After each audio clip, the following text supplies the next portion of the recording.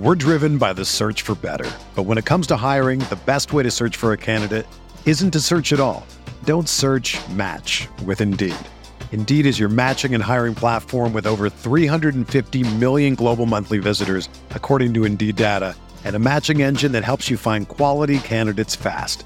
Ditch the busy work. Use Indeed for scheduling, screening, and messaging so you can connect with candidates faster.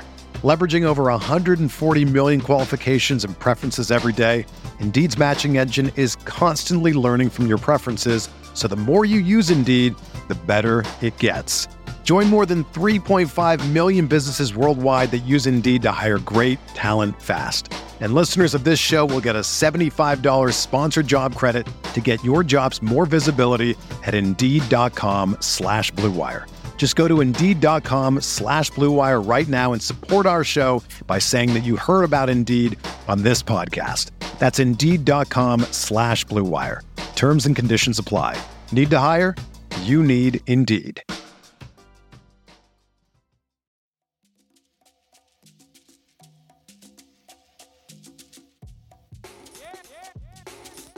This is the Sixth Man Show, an Orlando Magic podcast, with your hosts Luke Sylvia and Jonathan Osborne, covering all things Magic basketball.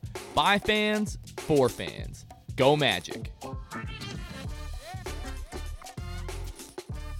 What's going on, Orlando Magic fans? You guys are back with the Sixth Man Show. Today is June 9th, 2022. Jonathan Osborne here. Today I am joined by producer Kevin. Kevin, what's up, bro? Hey, Jonathan. I'm doing great. Happy to be back on the show. Our friend Luke is traversing across the United States right now for his long-awaited move back from the cornfields. Yep, cornfields of Nebraska, coming back to Central Florida.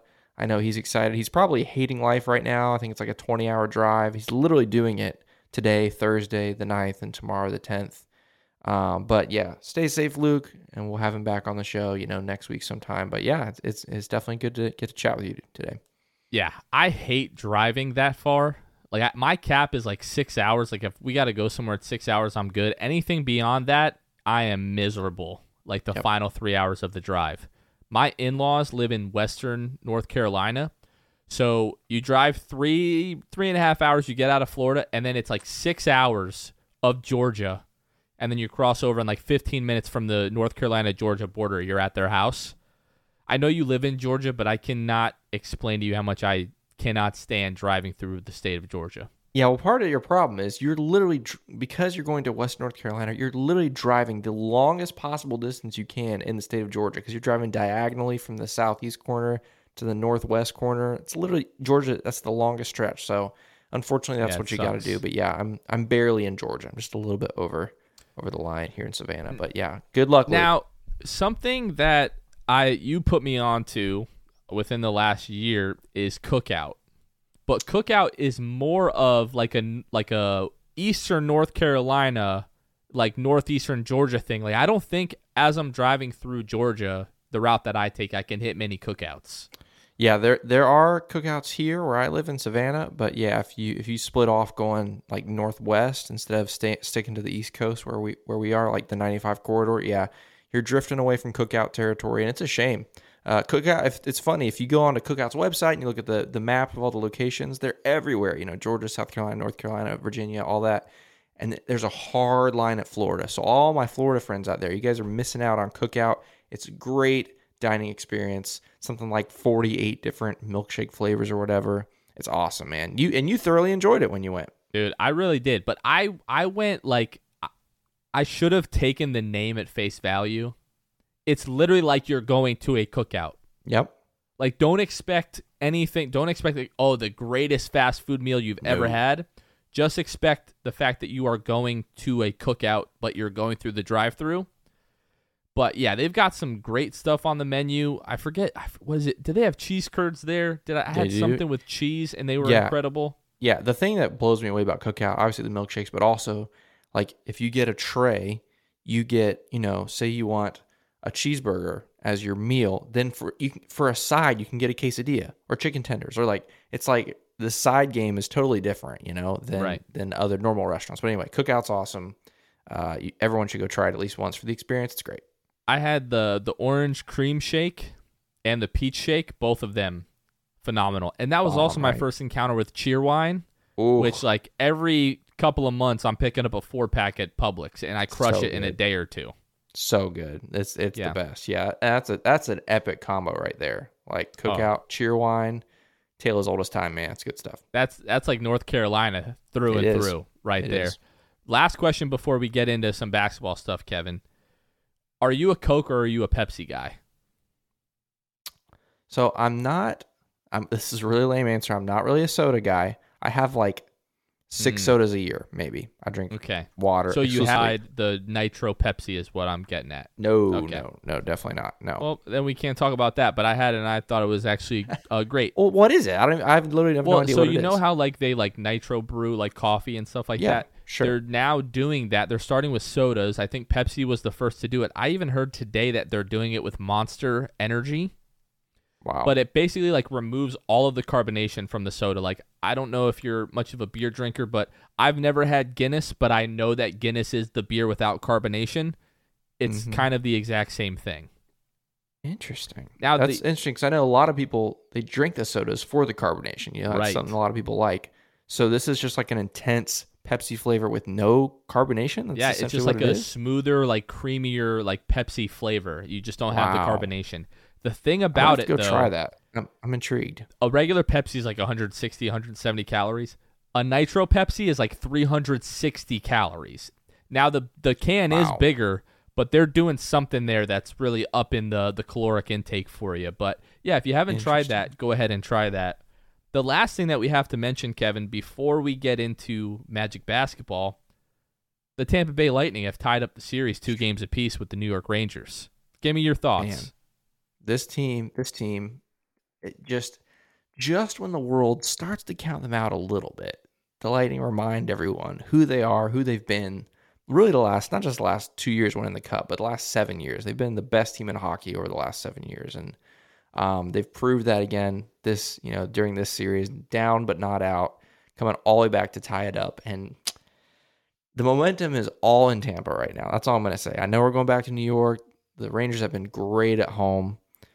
But all it takes is one. Just got to win one on the road. It's a best of 3 series now. Just got to win one on the road. And if any team is capable of winning at MSG, it's Tampa. Will they do it? I kind of think so, but I'm super biased. So we'll see how it goes. They've done it before. They've done it in the past. So that's right. One thing you cannot do is you cannot count this Lightning team out. No Braden Point. Vasilevsky didn't look great the first couple of games of this series. They're chanting Igor's better in MSG.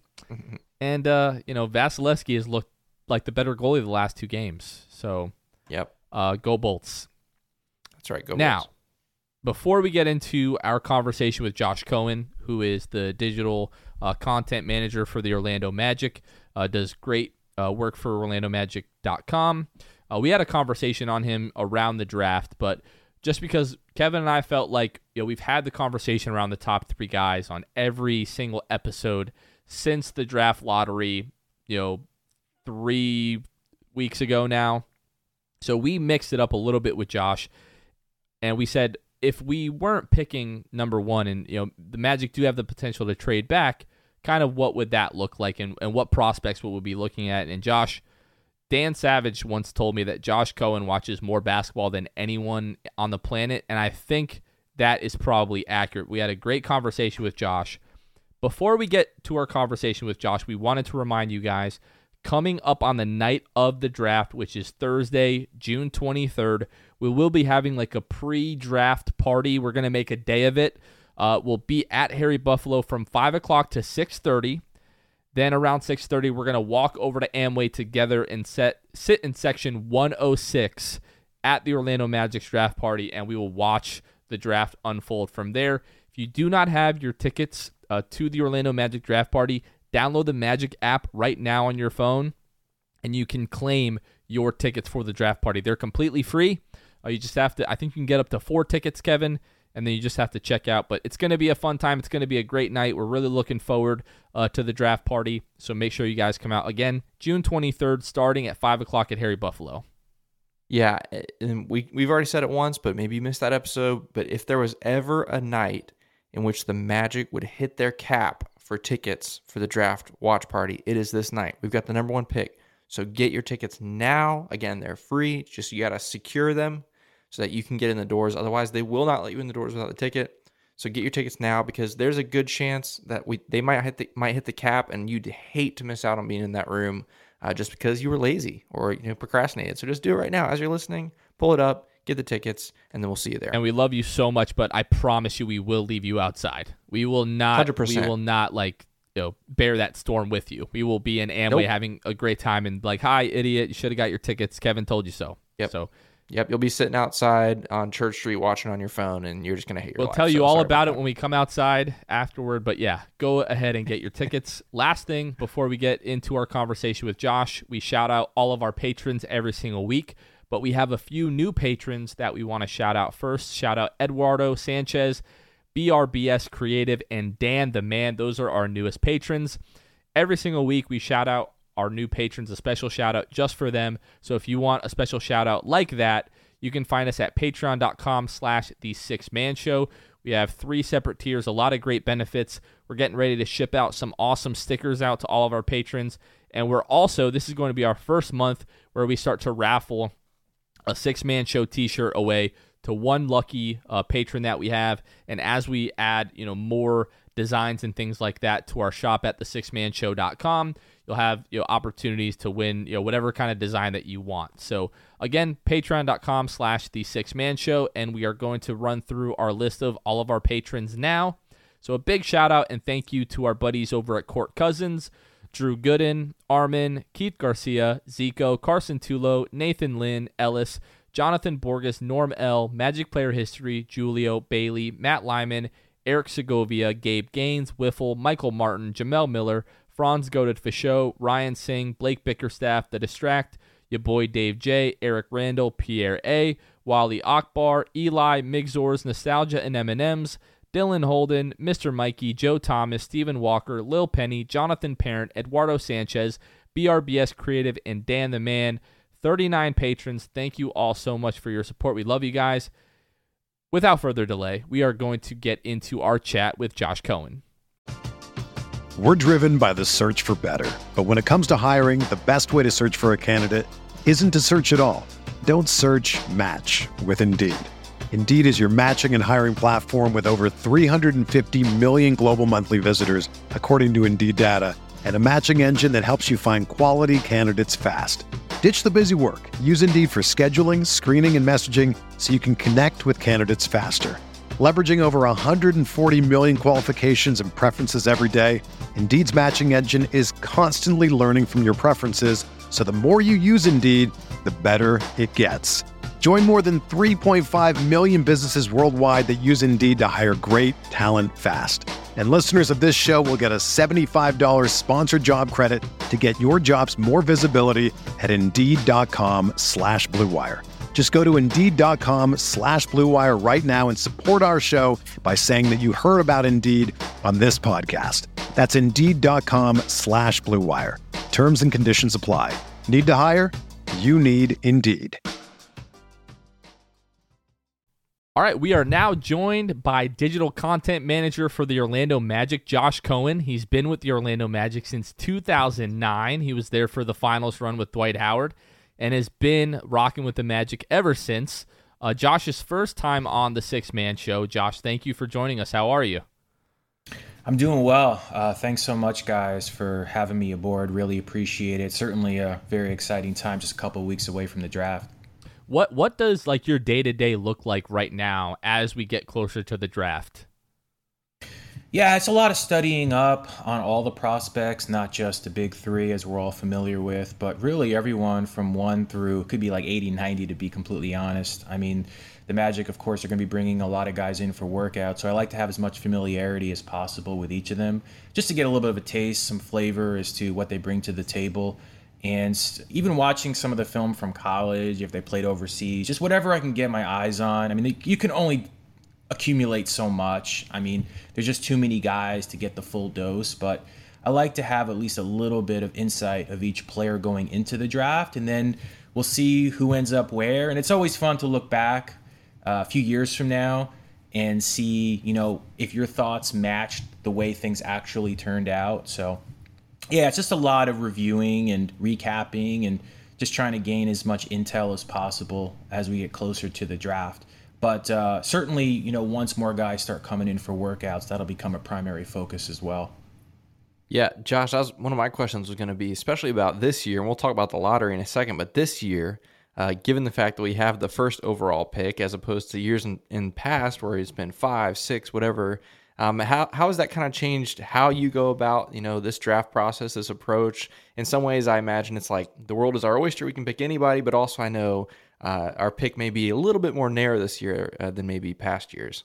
Yeah, it's funny because obviously some years when you get the number one pick, weeks in advance who that guy is going to be. As we all know, we don't really know who it's going to be, even just 2 weeks away from the draft. So you're right, though, the field does narrow a little bit. Like last year, for instance, at number 5 and number 8, I mean, there was just literally 15 to 20 guys you're looking at saying there's a possibility we could end up with 1 or 2 of those guys because of those slots that we possessed. So yeah, it's a very interesting point, and it does change it a little bit. But again, I think because we don't have a certain guy in place for that number one spot, it still feels like the field is wide enough where like my eyes are still in different places. I mean, of course, the big 3 is what we're mainly focused on, but you never know. You just never know. Like there could be trades, there could be other scenarios that come into play that all of a sudden a guy that you projected to be the 9th or 10th pick becomes something elevated, and before you know it, he's getting picked in the top 5. So anything's possible, and I like to just make sure I'm as familiar as possible, like I mentioned earlier, with enough guys so that I'm not completely caught off guard on draft night. Josh, we've had your good friend Dan Savage on the show a couple of times, and whenever your name gets brought up, he always mentions that no one watches more basketball than Josh Cohen. And that's especially true right now. I've always been curious, when you talk about some of these, prospects that perhaps might be overseas that the Magic, might bring in for workouts and other things like that. How is there some kind of database that you all have access to where you can just pull anyone's film from these different schools and different leagues, or how does that work? Well, first off, very kind of Dan to say that. Greatly appreciate it. Not really. I mean, we have access to all NBA stuff. I can get access to our Second Spectrum database for various stat information and catch clips of guys doing whatever, whether it's something on the offensive end or defensive end that in particular that I want to focus on. But as far as college, international, even G League to some extent, although we have a little bit more we can gather from that, a lot of it is just going on the internet and typing random things in and seeing what you can get. I mean, we really don't have anything specific on our end that we can just dig up within a, in a flash to be able to accumulate that data or that material. But obviously with YouTube, the way it has exploded, there's material everywhere, at least on that platform. And even with like TikTok now, you'll see various clips of guys on there. So there's a way. I mean, there's always a way to at least get something of each guy, even if it's just 2 or 3 minutes of footage. So again, whatever might be available to me, I try to put my eyes on it and study it and just say, okay, this is what I gather from it, even if it's very little, even if it's very minuscule, and maybe in the end means nothing, which in most cases it probably doesn't mean that much. But it's nice to at least have at least a little bit of information that gives me some kind of knowledge, the best of my ability. Kevin, it sounds like they do what we do, which is to type I was about in to on say, YouTube. it makes me feel better about myself because that's how I spend my time too, searching YouTube. I was going to say, Josh, we'll talk obviously about prospects and stuff here in a second, but I want us to go back to last month. What was it, May 17th, I guess it was, that Tuesday night, that beautiful Tuesday night, the night of the draft lottery. Jonathan and I and a lot of other people were at Harry Buffalo, celebrating this big watch party. Take us through that experience for you. Kind of where were you? How'd you watch? Did you watch? Did you just go to bed early that night and just hope for the best? No, just kidding. But kind of what was that Tuesday night like for you? Well, Dan was at the draft lottery in Chicago. I was covering it from home. I did go to the draft combine, which started essentially the next day, but I went there for the following couple days, for Thursday, Friday, when they had the actual draft scrimmages, draft combine scrimmages, and also the media availability for the prospects that were available to talk. So I did cover the draft lottery from home, just watching it like everybody else, and took in it that way. I mean, just the excitement, obviously, in my own bedroom, which is where I watched it. I was pretty euphoric, pretty elated about the outcome, as we all were. So that's pretty much the extent of it for me. Nothing elaborate, nothing over the top. Dan will probably give you a much better story as far as what it was like to be at the draft lottery in Chicago. But for me, yeah, I just watched it right on home. And I'm also curious, are you guys like on a text thread together? Are you guys like freaking out, about it? We are. Yeah, we have a group chat, most of us working with the Magic that are in this particular thread. And so, yeah, we were really pumped. I mean, for weeks, just like you guys, I'm sure, like we went to the tankathon.com and did the simulations, for, countless times just to see what it would turn out to be on that particular instance. And it was super elating just to see it play out the way that it did, finally getting back to that number one slot. How discouraging can that tankathon be? I think I must have done 20 to 30 tankathons leading up to the lottery. And I think 2 or 3 times we came up first. Like, I think every other time it was 5 or 6 or 4. Well, the percentages don't lie. I mean, the bottom line is we had a 14% chance of getting the number one pick. No matter how it ends up, the percentages don't change. From year, like Detroit won the lottery last year, and this year they're 5th. So it's not a matter of which teams are in what position. The bottom line is this: they're gonna, pull up those ping pong balls, and however the numbers shake out, that's just what it's going to be. And we were on the lucky end of it this year. That we were. It's good to be on this side of luck. Josh, we want to now get into some of the prospects. There's nothing really else to talk about in terms of like Orlando Magic content right now. It feels like we've talked this like top 3, Paolo, Jabari, Chet, in whatever order you want. It feels like we've almost talked that to death. We want to talk about the draft with a little bit different of a perspective with you, but before we do that, we do want to touch on the top 3. If you could just kind of quickly go through the top 3 and just see, in your evaluation, what they do well and perhaps what they might need to improve on once they get to the NBA.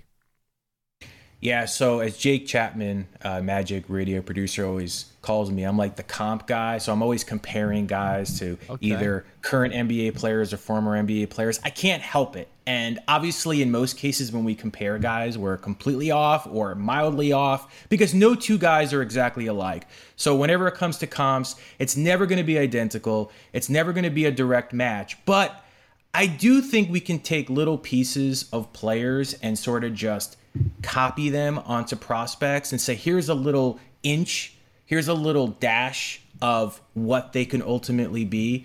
So that's one way I like to describe players. So I might do that, from time to time. Certainly when it comes to Chet Holmgren, I know the body type, the thin frame is a concern for many, but at the end of the day, from an instinct standpoint, from a anticipation standpoint, from a timing standpoint, because this is someone that has better timing than I've seen from a prospect in years. He definitely has a lot of Rudy Gobert in him. I know Gobert is a much more massive individual, through the years of weight training. And obviously you would expect Chet over time to at least build up a little bit, not to the extent that Gobert did. But from a overall defensive standpoint, drop coverage, protecting the basket, I definitely see Chet doing some of those things. So I definitely think he could be the ultimate defensive anchor, a true defensive ace on the interior, but also he can switch out enough. I'm not saying he moves his feet quite as well as Bam Adebayo or even Anthony Davis or even Evan Mobley, and I know those comps are out there, and I think they're fair, but Mobley's lateral quickness on the perimeter is truly elite. I'm not sure if Chet moves his feet as well, but his recovery time might be even better because his strides are longer. He's got a longer wingspan.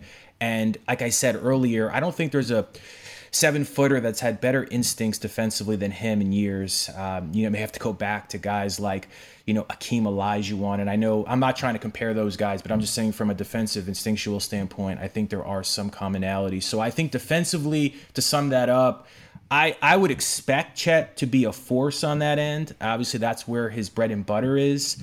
And to me, the reason he's in the top 3 conversation is because you're presuming ultimately he could be a defensive player of the year caliber guy. And that's why you draft him so high as a starting base. So, yeah, I just think all around defensively, switching, pick and roll coverage, drop coverage, protecting the basket, sliding over from the weak side, transition defense, it's all great. I don't see a real weakness there. Maybe a little slow in terms of some of his movements, but always reads the game perfectly well. The obvious unknown is the offense. We just don't know exactly what his ceiling is. I do think at Gonzaga, because they play with the 2 bigs, they're a little more traditional as far as the college game. I do think, though, from a functionality standpoint, Chet showed enough offensive flashes as far as the fundamentals to potentially be transformative on that end as well in the NBA. I just don't know if he has enough speed, athleticism, explosion to completely become a shot creator. But just from a floor spacing, he's got great hands, so he finishes everything at the basket. 87% at the rim. His one season at Gonzaga, which is extraordinarily good. He led the nation in effective field goal percentage. I think he was second in true field goal percentage. So he has a lot of stuff in his bag, but we just don't know if he has a shot creation. Like, can he put the ball on the deck and either get to the hole or pull back? And he had a couple Dirk Nowitzki-esque fadeaways, one-legged shots, which I know gets people excited, but we don't know if he could do it consistently. So offense, total unknown, but there's a chance. So that's exciting. As far as Paolo Banchero, I think it's fascinating with him because clearly he's a great scorer and a great playmaker, especially at his size, like 6'10", 250. That's unique. But the comparison thing, because I love the comparisons, if his match, let's just say, is Detroit Pistons Blake Griffin or Sacramento Kings Chris Webber or even New York Knicks Julius Randle, what do you make of that, right? I just question it. I'm not saying that's bad or it's good. I don't know where it is. I mean, if in the end he can have 10 years of being a Pistons version of Blake Griffin, is that good enough to be a top pick? Some people might say yes. I've heard the Carmelo Anthony comps. I mean, Carmelo Anthony was so smooth, so slithery, had an amazing mid-range jumper. From an efficiency standpoint, who knows with Paolo? There's a big difference between guys that can average 25 and up and 20 to 25. Who knows if Banchero can average 25 and up? I think he could definitely average between 20 and 25. But if that's where he falls, it's likely because his efficiency is a little too low. 33% from 3, a little concerning, although most of those shots that he missed were on pull-ups. He's a very good catch-and-shoot three-point shooter, so from a floor spacing standpoint, he's capable. So that's Paolo to me. And defensively, is he laterally quick enough? I don't know. He didn't really show those kinds of movements in college, but he's so strong. Obviously, being 6'10 and having the size that he has gives him an advantage in the post as far as resistance. And then Jabari, listen, you hear the 6'10" Ray Allen comp. I think when people say he's 6'10" Ray Allen, that's Boston Celtics Ray Allen. That's not Milwaukee Bucks or Seattle Supersonics Ray Allen. There's a big contrast between those guys because in Milwaukee, he was actually extremely athletic and fly to the rim if he had to. And in Seattle, he had an isolation package. So he could put the ball on the deck, stop and pop. Boston Celtics Ray Allen was the ultimate catch and shoot threat, playing alongside Pierce, Rondo, and Kevin Garnett. So if he's 6'10" Ray Allen, I think people are thinking of the Boston Celtics Ray Allen, which is still great. The 1-2 dribble pull-up is great. I feel like there's some Brandon Ingram elements to his game. He moves a little bit like him in the mid-range, but Ingram's finesse is a little bit more crafty than I would say Jabari's is. The concern clearly is only 12% of his shots came at the rim. And when you're 6'10", you kind of question that. Like, why is he not getting to the basket more? Most of the foul attempts he drew were off getting hit off the arm because he's got defenders draped over him all the time and they can't reach the ball because he's so tall. So if he shoots efficiently at his size, that's a major advantage. And he moves on the perimeter defensively extremely well. He pokes the ball away from opponents all the time. He had a higher steal per game average than blocks. So he's not much. I've heard this said he's a great rim protector. He only averaged 1 per game, but he averaged over 1 steal per game. He's much better using his length, his wingspan, and his anticipation on the perimeter to knock balls away and deflect balls away. I think that's really where he has an edge. So I think he's a great switch defender. I just don't know if he's a drop coverage guy because he doesn't seem to want to play near the basket too much on either end, which is interesting. And I don't know how that's going to translate in the pros, but obviously tons of upside. First off, I'll just say I see what Dan was talking about. You definitely know your stuff. You definitely watched a lot of these guys, which is fun. I always like to get a little bit of perspective, especially from guys like you who have kind of been able to evaluate different draft classes over the years. From kind of a larger, higher up view of this draft class, where do you see this draft class ranking as far as top to bottom, especially kind of in the top section where the Magic are going to be drafting compared to previous years? Because we all know some years, kind of like we talked about earlier, some years you get that number 1 pick. That's a draft you really want to get number 1 because there's a guy. This year, obviously, there's different guys at the top, but where do you feel overall kind of the top of this draft compares to some of the drafts in the past? Higher, lower? Kind of what's your take on that? I think ultimately, as most drafts are, it's going to be one of those where it's going to be sprinkled around guys that end up making it, and then there's going to be a bunch where you just never really hear anything significant about them again. I mean, that's how most drafts are, and I know people get really pumped about the 2021 draft, for instance, where it looked like every single one of those top 10 guys are going to ultimately be all-stars. In all likelihood, based on historical percentages and outlook, like some of those guys will probably drop off a little bit and will not actually live up to the hype where they currently are. And some of them will, which is why it's a strong draft. But, just looking at the prospects in this draft, I mean, of course, it's just projections, it's forecasting, it's so hard to really know. But in all likelihood, as most drafts are, there's going to be like 5 guys picked in the first round, probably 3 of them in the lottery that go on to become, if not great, really good, players down the road. Either a one-time All-Star, perennial All-Stars, maybe a Hall of Famer mixed in there, hopefully. Hopefully it's the number 1 pick. But, I think that's how it usually is, and I just get the vibe with this draft. It's going to be just like that. I expect 5 guys or 6 guys in the first round to truly, truly make it. That's not accounting for role players. Like, they all could be good role players. But I'm talking about, like, upper echelon, and then, like, 1 or 2 guys in the second round. That's how it usually is, and I don't think it would be any different this time around. Josh, I wanted to ask you just really quickly before we start talking about some of these other prospects. What is your personal team building philosophy when it comes to the draft? Are you more of a best player available, or would you look more to draft for fit?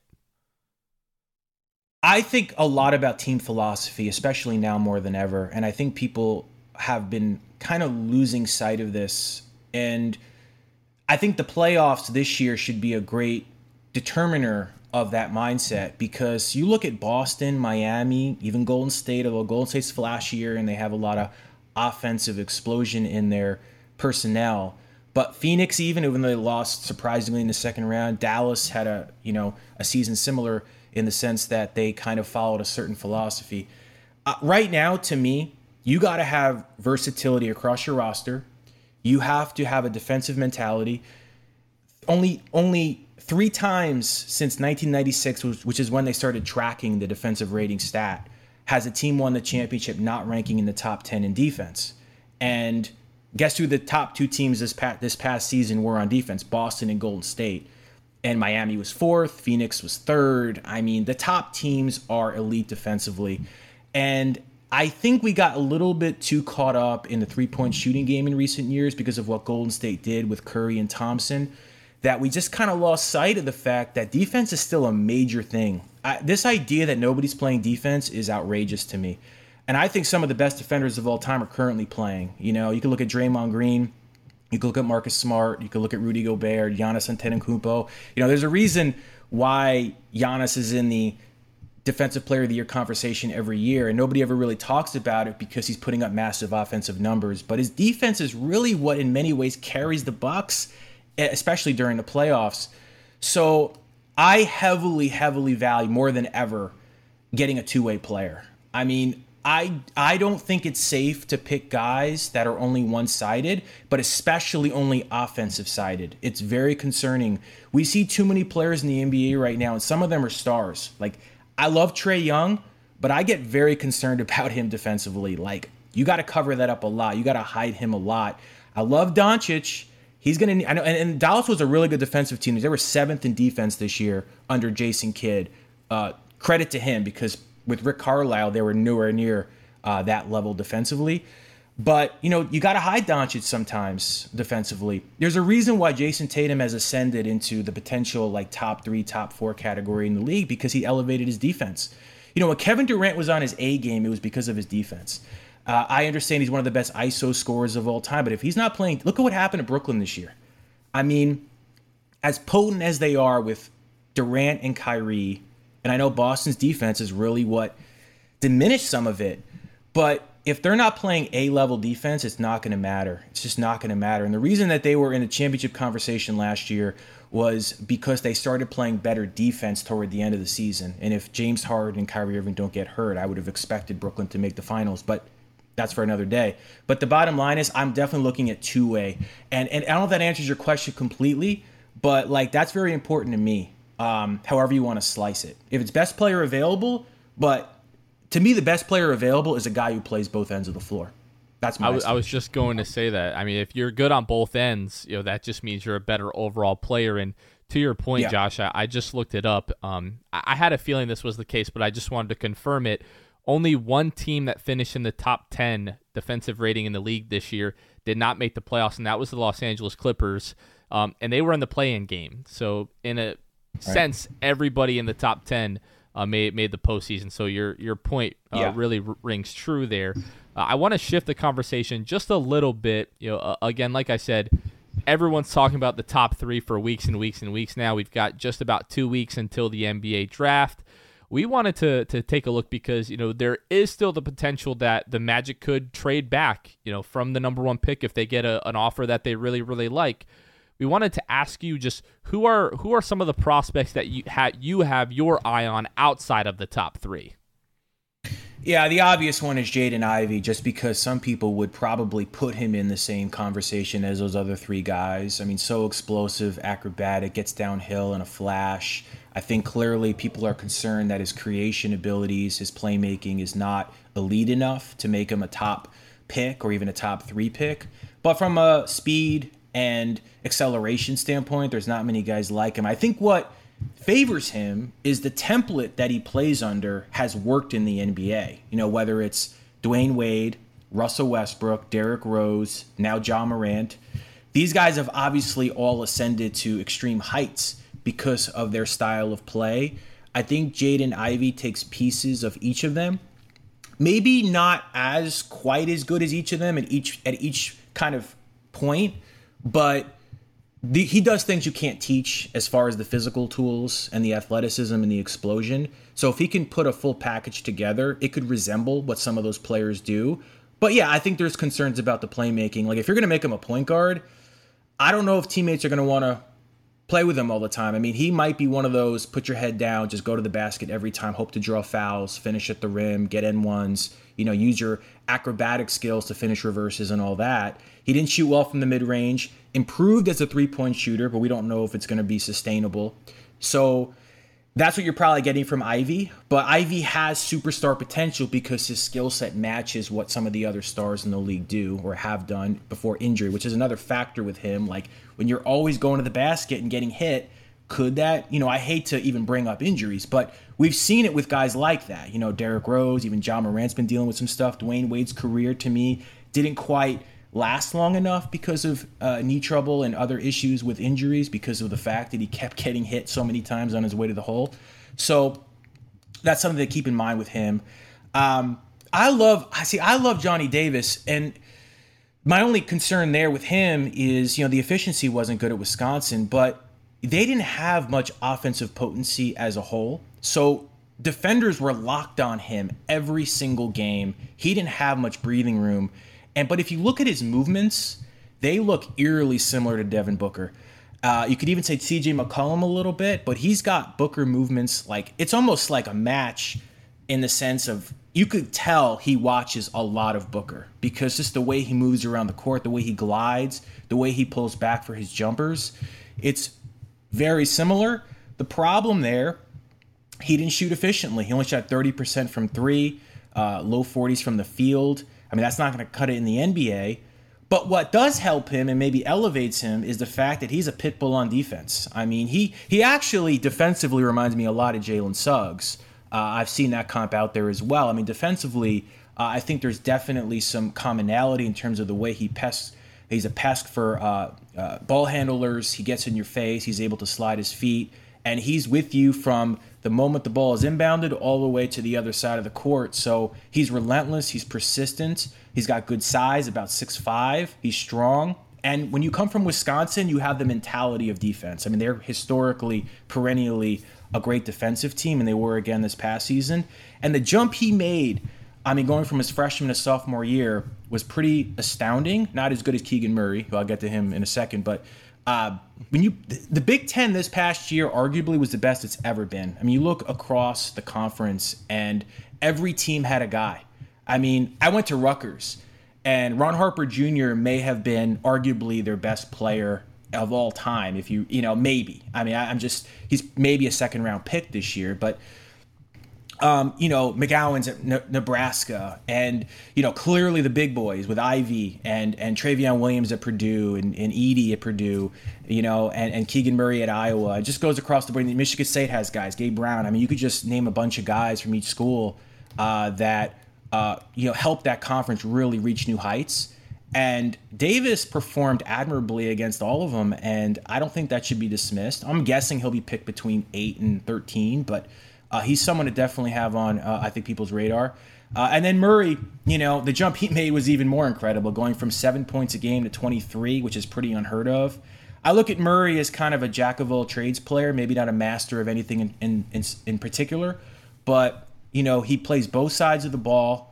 The only concern I have with him really is, I have two concerns. One is most of his points in college came in the post, and he's only 6'8". So you kind of have to eliminate a lot of those touches going up against larger competition. I don't know if he'll be able to bully down in the paint like he did in college with his size.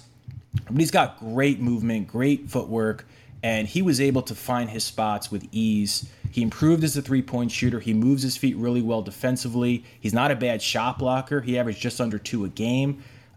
He does it all. But I would not say that he is like an expert in any one thing. Like, there isn't one thing you can look at and say that Murray does that exceptionally well. He just does everything good. So in the end, is that just kind of a pedestrian player? Maybe. I know I've seen the Tobias Harris comps. I think there's a little bit of Pascal Siakam there. I think there's a little bit of Kyle Kuzma there. And, he's a great transition player. He's a grab-and-go guy, collects the rebound, runs up and down. Playmaking is a little off. He needs to work on that. But, at his size and his improvement, and again, he's going to be 22 years old in August. So some people might look at that and say, well, he might already reached his ceiling. He might be at his cap. So if he's at his cap, would you take him super high? So that's just more of a question. So those are some guys. Benedict Mathurin, he reminds me a little bit of J.R. Smith. He could be... I feel like he's a hit or miss player. I think I heard this from somebody. I think a scout might have brought this up. With the way the league is currently, if he plays in the Western Conference, where did I hear this? Maybe I was watching someone else's podcast or something. But if he plays in the Western Conference, where the game's a little faster, the tempo is a little bit more picked up, he'll thrive just because he likes to run and gun. He's really good in transition. He likes to explode up and down the court. But if he's in a more of a slow it down, half-court pace game, he could struggle a little bit because he has a hard time kind of generating offense for himself. But I think it's a fair point, whoever made the point, and I apologize for not knowing at this moment. But very good coming off screens. Another guy that made tremendous strides going from his freshman to sophomore year. He's unique in the sense that usually when you think of a good three-point shooter, they're not above the rim guys, right? You mostly think of guys that are just hanging around the perimeter. He actually can explode to the basket, but he doesn't have an in-between game. Like, he's not a stop and pop guy. Like, his floater's okay, but it's not special. Good defender, would not really describe him as a great defender, and so he's a little more basic to me. Like, he's three-point shooter, or he's getting all the way to the basket. There's really nothing in between there. I don't see him drawing a lot of fouls. I don't really see him creating his own offense or creating for others. So I feel like that's like J.R. Smith to me. Like J.R. Smith did that for his whole career. It varied a bit depending on what team he was with and what his role was, but I feel like that kind of matches the profile a little bit. But yeah, those are some guys that pop into my mind. Yeah, no, that's more great stuff. Josh watches a lot of basketball. A lot of basketball. No, that's good. One thing I was going to mention was Jaden Ivey. Jaden Ivey's the only guy in the top section of this draft class that I've seen with my own eyes. I got to see him play this year, play against Michigan.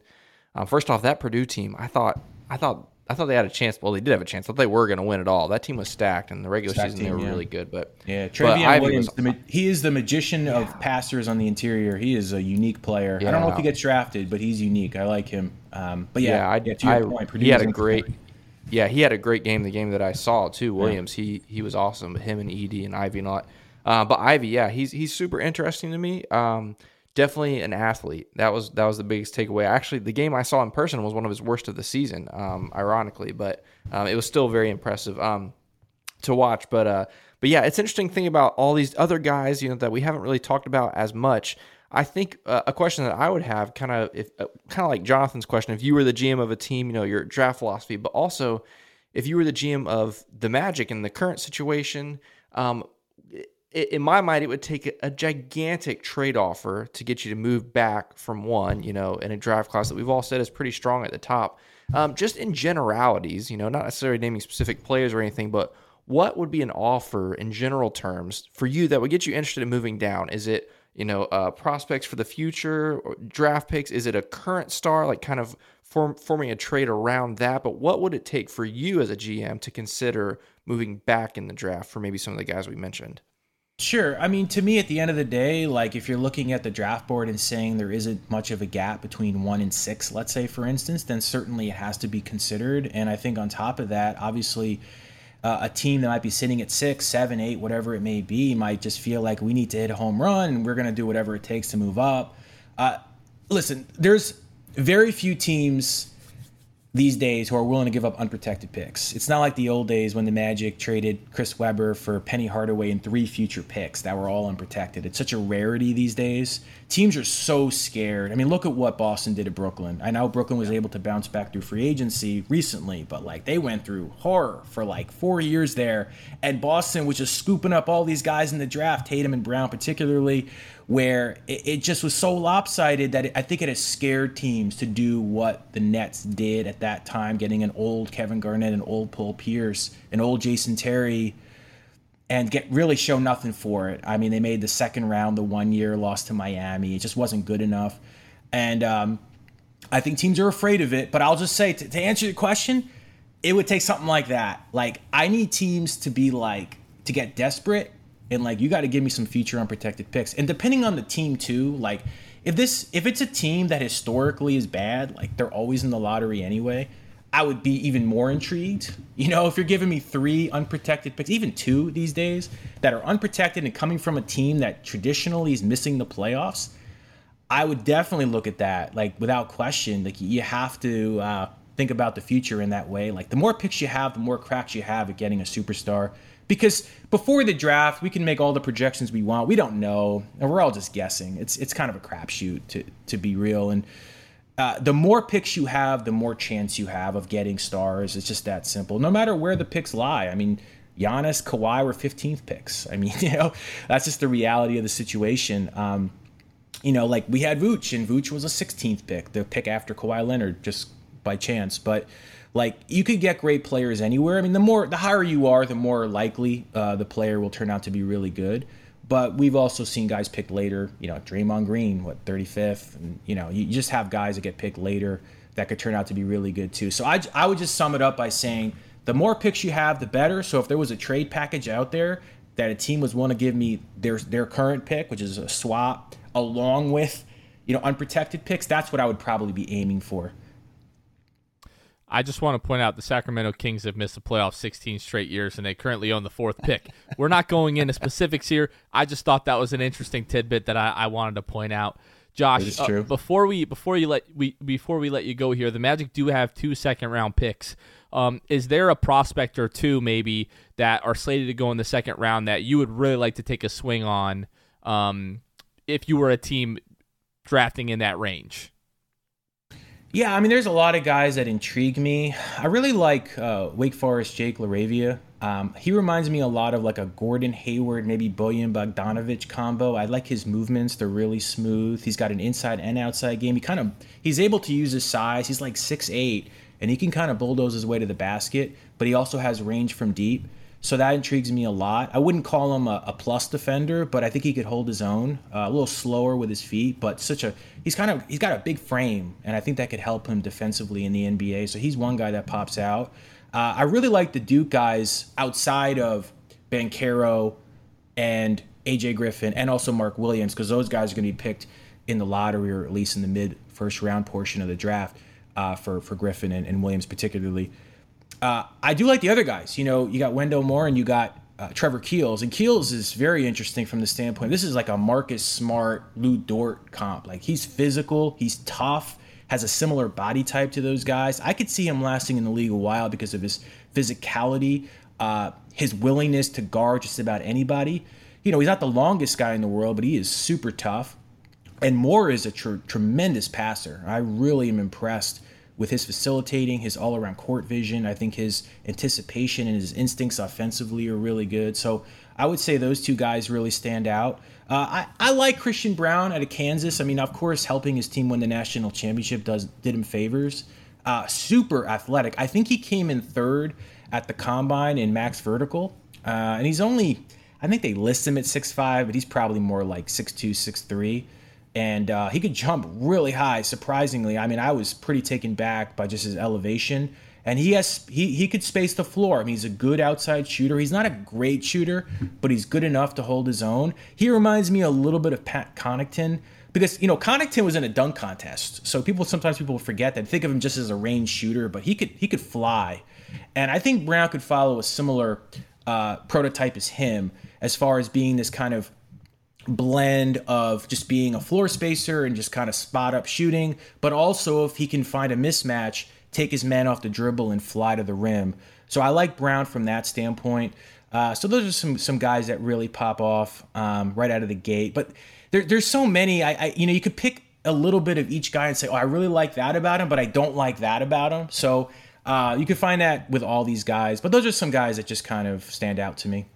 I forget where I heard this the other day, but the conversation was around how, like, the top three guys, it's all about kind of finding what you don't like about them and almost ignoring, like, the good things that they do. If, like, we talk about Chet, a lot of people talk about the frame, and with second rounders, it's always like, oh, well, I'm going to pick this guy because I like that he does this, and they don't focus so much on the negative when it comes to the second round picks. But I found that pretty funny. Josh, we're about 2 weeks away from draft night now. Actually, when we release this episode tomorrow, it will be 2 weeks from the draft.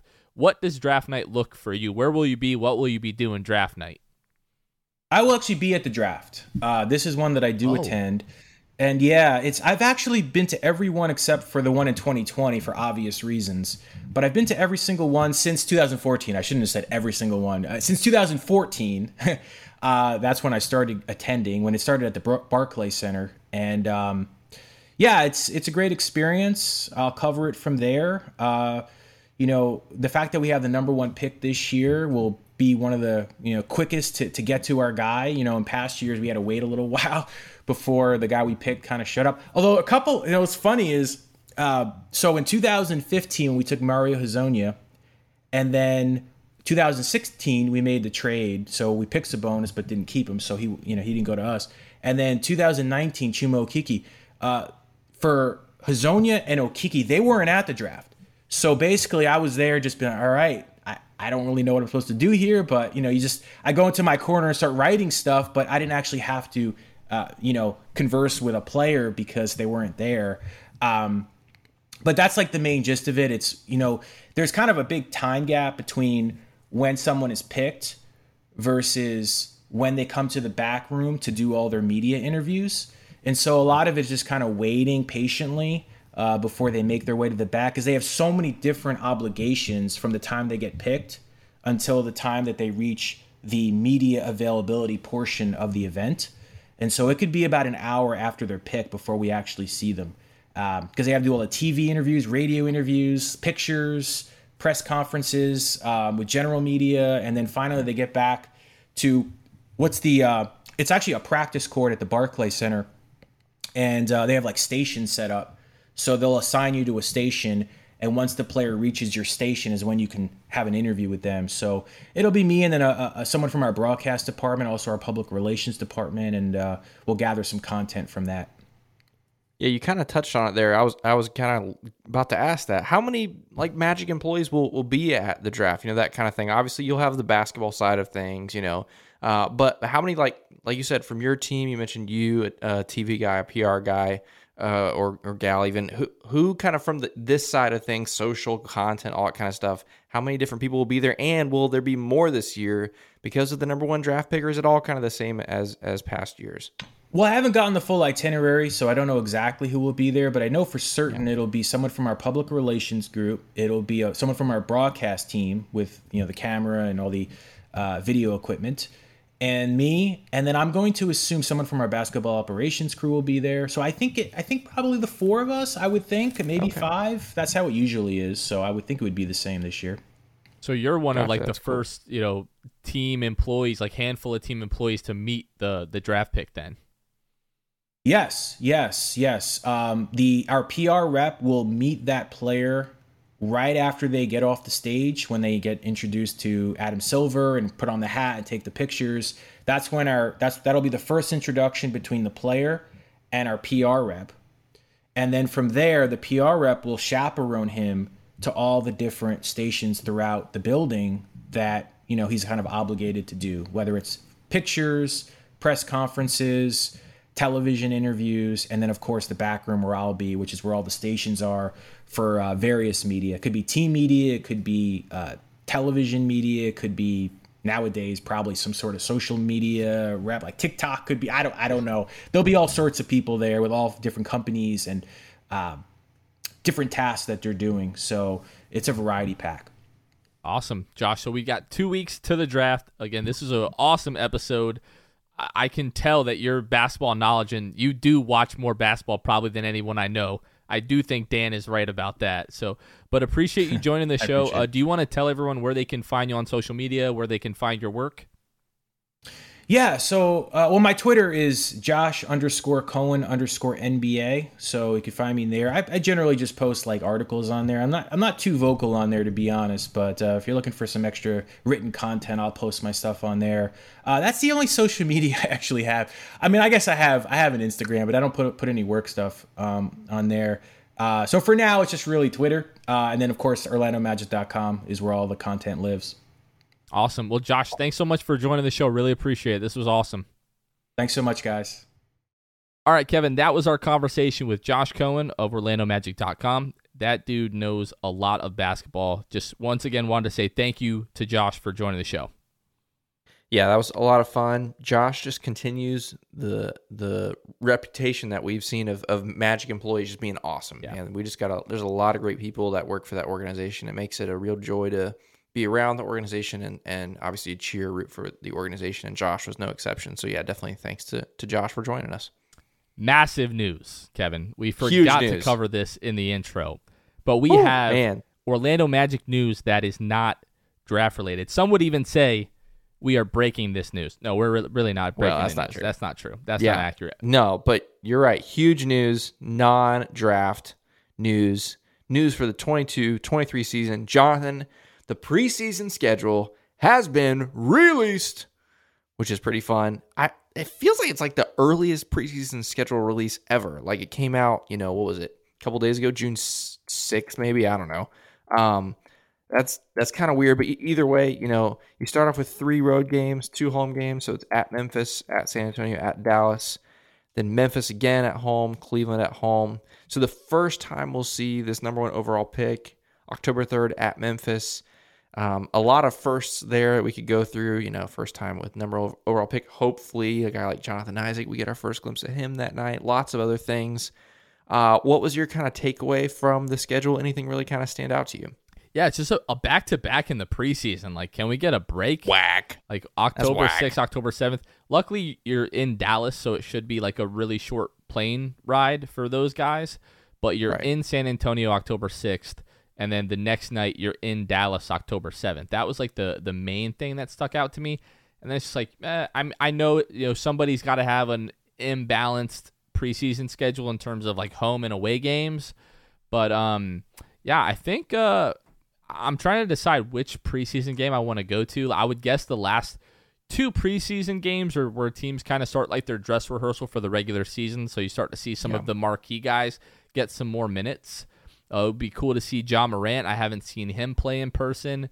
Cleveland is a team that the Magic perhaps will be competing with a play-in spot next season.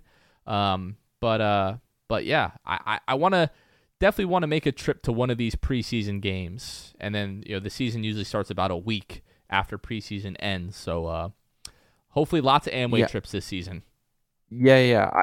I just know the first thing that people thought when they saw this preseason schedule was like, I wonder who the 6-man show, like what their predictions are. So, Jonathan, what's your preseason? Goodness. I'm just kidding. 5-0, bro. Like 5-0. 5-0, of course. Like 100%. Of course. But for real, it is kind of exciting, even though it's, however many months away. It's kind of weird. But, at least it starts to paint the picture of what October is going to look like. Getting obviously the draft pick in there and some of our young guys getting burned and all that kind of stuff. Definitely going to be interesting that month of October for sure. Yeah. So again, the last preseason game is going to be October 14th. So looking in October. So first game of the season for the Magic probably going to be somewhere between like the 19th and the 22nd of October, if I had to guess. So really excited for that. I'm also really excited. I know some point early in the season, either like the last couple of weeks of October or like the beginning of November, our friends from Orlando Magic UK, there's like a huge, like I think a group of like 5 or 7 families from the UK are coming over for a few weeks to watch, quite a few Magic games. So I've talked to them. I'm definitely going to make the trip over to hang out with those guys, catch a game with them. So really, really excited for that. Just excited for the season, Like you said, hopefully Jonathan Isaac is back. We're going to have the number 1 overall pick. It's time for the Magic to take a little bit of a leap this year. Yeah, and it's something you and Luke and myself have talked about. More than likely, maybe not more than likely, there's a chance that one of those games in the first couple of weeks is also on national television. It's a pretty common trend, ESPN, TNT, to show either the debut or home debut or at least an early season game of the number 1 overall pick. They've done that, pretty regularly. I'm not saying it's a guarantee. I think last year Detroit, they didn't get that treatment, so it might not happen to us. But you never know if there's some kind of favorable matchup, with a big team, Brooklyn or Boston or whoever in those first couple weeks. ESPN sworn enemies to the south, and so absolutely them too. But yes, that could be another fun twist, get back in the national spotlight. But yeah, either way, I'm excited for it. Unfortunately, that we have to wait that long, but either way, we got the draft in a couple weeks. Looking forward to that. But that is going to do it for us this week. Again, big thank you to Josh Cohen. Thank you to producer Kevin for standing in. Luke again is driving across the country. Godspeed. Be safe. But yeah, for Kevin Tucker, this has been Jonathan Osborne. You guys are listening to the 6-Man Show. We will catch you guys next time. See ya. Thanks for listening to the 6-Man Show. Be sure to subscribe on iTunes, Spotify, Google Play, and Stitcher to get new episodes downloaded directly to your phone. Please take a minute to give us a 5-star rating and a review. It would really help us out a lot. Follow us on Twitter and Instagram at 6-Man Show and like us on Facebook. We'll catch you guys next time. Go Magic. Everyone is talking about magnesium. It's all you hear about. But why? What do we know about magnesium? Well, magnesium is the number 1 mineral that 75% of Americans are deficient in. If you are a woman over 35, magnesium will help you rediscover balance, energy, and vitality. Magnesium supports more than 300 enzymatic reactions in your body, including those involved in hormonal balance. From functional medicine doctors to mental well-being and female hormone experts, we all know that magnesium is the one mineral to improve all aspects of well-being and health. But which one? Magnesium Breakthrough from Bioptimizers, the trusted choice recommended by leading experts with 7 best-absorbed forms of magnesium to ensure your body receives the support it needs for overall well-being. Go to bioptimizers.com/balance today and use code BALANCE10 for 10% off. Support your journey to wellness at BIOPTIMIZERS.com/balance. Magnesium Breakthrough from Bioptimizers, your foundation to optimal health and vitality.